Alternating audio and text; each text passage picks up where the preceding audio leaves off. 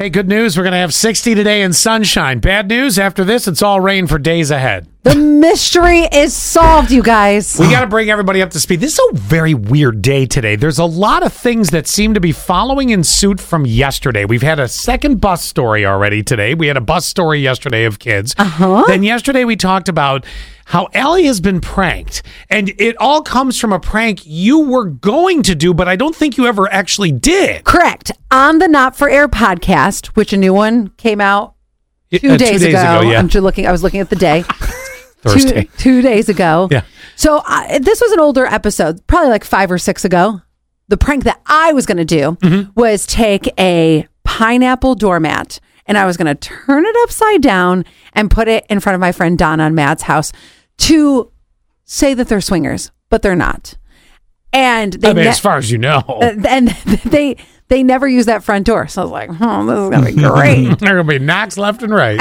Every Saturday night at 10 o'clock, it's, let me in now!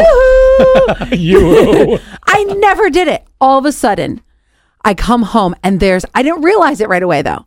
I come home and there is something in my yard. And I thought it was one of those like gas line flags, those yellow flags. Sure. And I look, it's an upside down pineapple. And I'm like, Donna. So I call Donna. She says it's not me. Andrea, not me.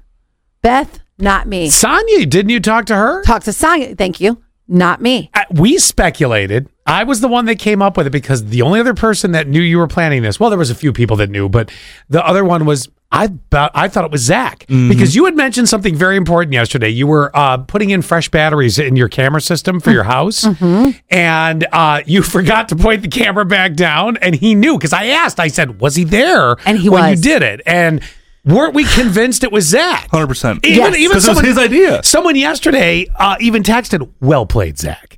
So everybody was on board. So I asked Zach yesterday. He goes, it wasn't me. I get a text message. Okay, Shacky. Right. I get a text message this morning. Want to know why they call me a stealth ninja like lesbian?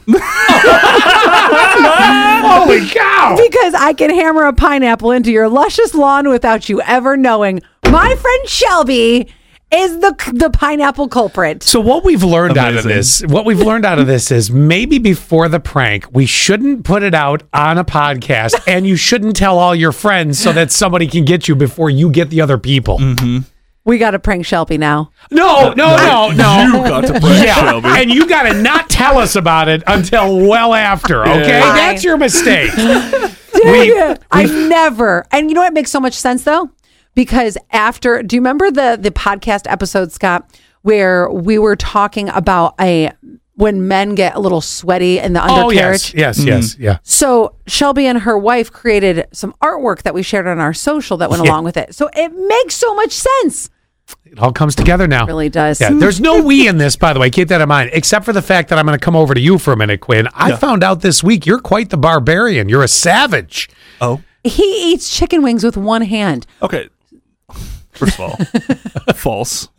I eat chicken wings with 2 hands. I watched you. Yeah. You saw me eat one of the billion chicken wings I've eaten in my entire life. Scott brings in chicken wings the other day. We got a new air fryer at work. We air fry them up. Yeah. They were good. Quinn grabs them and I'm like, how are you doing this? They were so small. Oh, don't blame me. There's nothing wrong with that. They were nice and snack size. I appreciated that. So it didn't get all messy. But I was just like, okay, boom, munch. Took me 3 bites to consume the dang thing.